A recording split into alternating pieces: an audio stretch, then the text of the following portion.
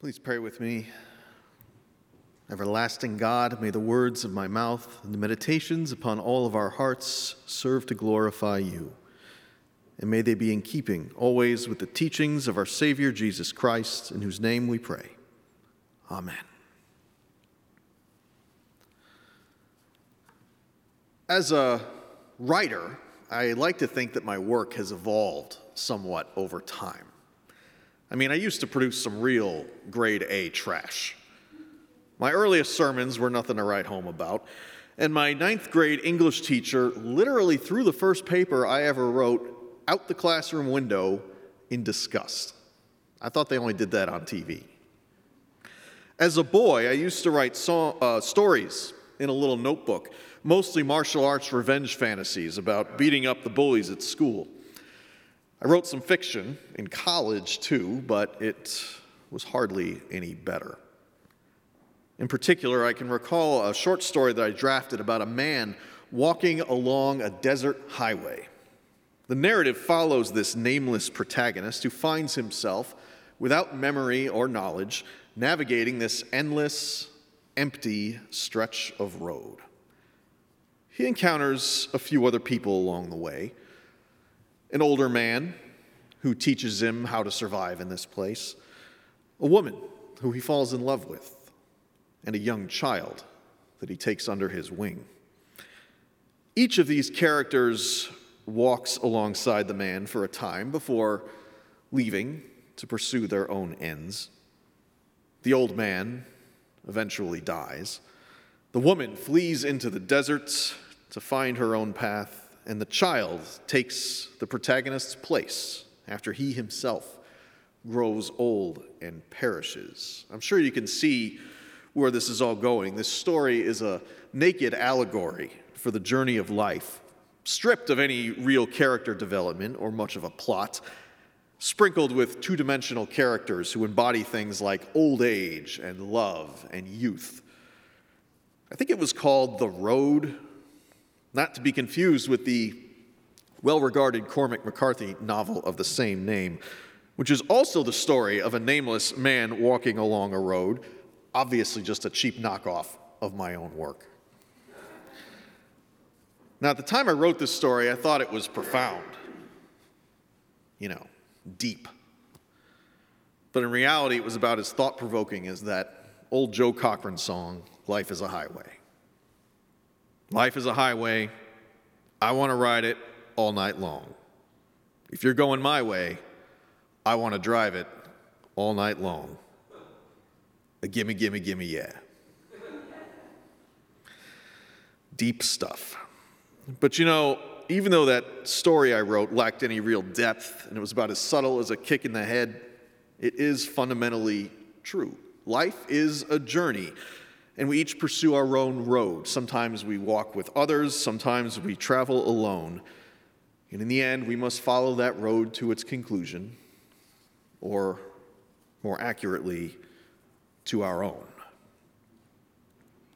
The prophet Isaiah, in his proclamation about his people's return to Jerusalem, also describes an allegorical road.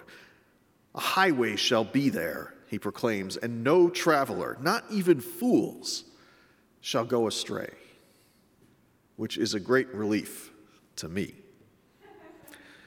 While Isaiah is describing a specific reality in a political context, his words also carry broader meaning in relation to the journey of faith. It is a road, but one that God has laid out before us. And while the choices we make along the way will dictate our own unique experience, it ultimately leads to God. All roads lead to God. All roads, in time, lead us home. Now, every year, our 8th grade confirmation students allow us to walk alongside them for a time, offering us a glimpse into their inner lives and into their faith. And they each write a paper before they're confirmed, their quality always exceeding my own work at that age. Their words telling the stories of their faith. And this year, the theme of the journey itself was a prevalent one, as well as the things that one experiences on that road. Their writings are filled with reflections on free will and love and doubts, And read collectively, they illustrate a highway from naivete to wisdom, though they each recognize that they still have a long ways to go. I believe that life is a path, one young woman writes, where there are many splits and infinite possibilities, and there is a higher power that will guide you, but in the end, it's up to you. At the beginning of life, there are fewer forks in the road, but as you grow older, things get harder.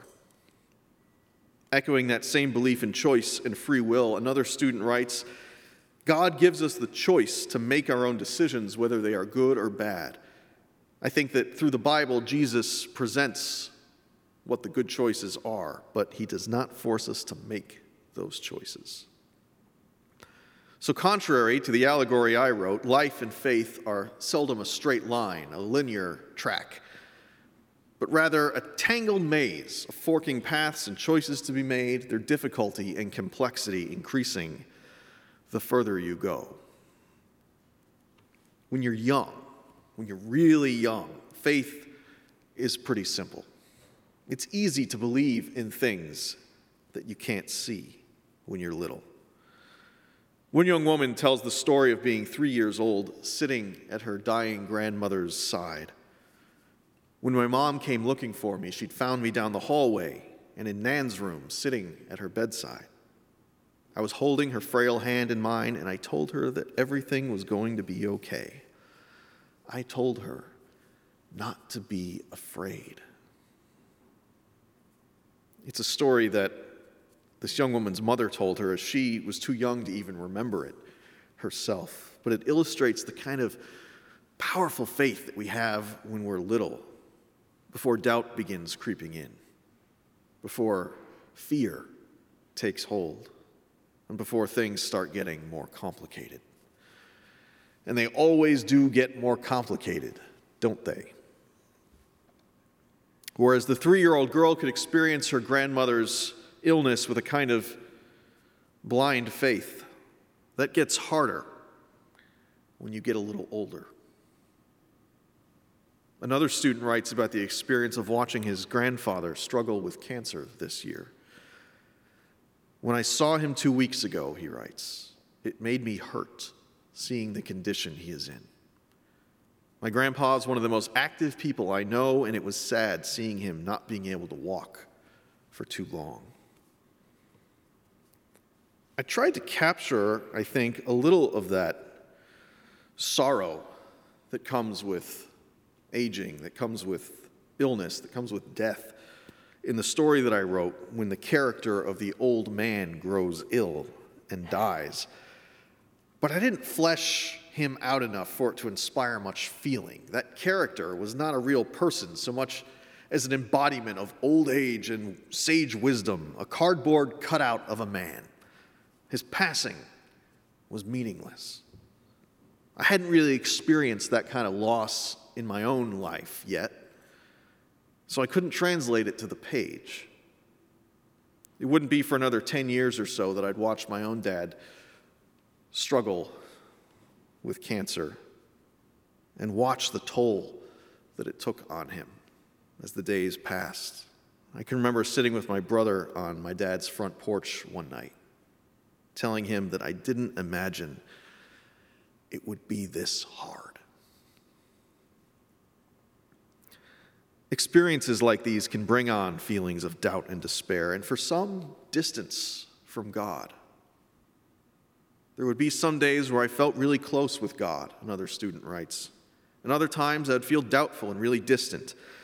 Even though I'm unsure of what I believe, I still pray every night, just in case God is listening. Fortunately, friends, the journey of faith is one that we don't make alone. Our students wrote a great deal about community and companionship and the fellow travelers and pilgrims that accompany us on the road. God calls us to be part of a community, one young man reflects, so that we can interact with others and help each other. Through membership in a faith community, another offers, we can help one another through our own faith journey, having someone else to talk to about our story, helps us in our own journey and may help them with their journey as well. This is something we do together. One student reflects on friendship and the ways in which we find God in one another. I remember this one night at church camp, she begins her story. I think it was the last night we were there. My 3 close girlfriends and I went outside. It was pitch black and chilly. We could only barely see each other because of a small light on in a nearby cabin. We had lots of built-up energy from the day, and I know this is going to sound weird, but we just spun in circles. Just spinning in circles, listening to each other laugh and giggle until we fell down. It doesn't sound like a typical seeing God moment, she concludes. But for me, it was. What a beautiful illustration that is. What a beautiful metaphor of the companionship that we find in dark and cold places, the ways in which we see each other through. Of course, being in a relationship with other people is not always easy. Back in the story I'd written in college, this nameless man encounters a nameless woman on the road, and they walk together for a while, but things go south pretty quickly. They bicker and they argue, and before long, the woman abandons him and the road, running off into the sprawling desert.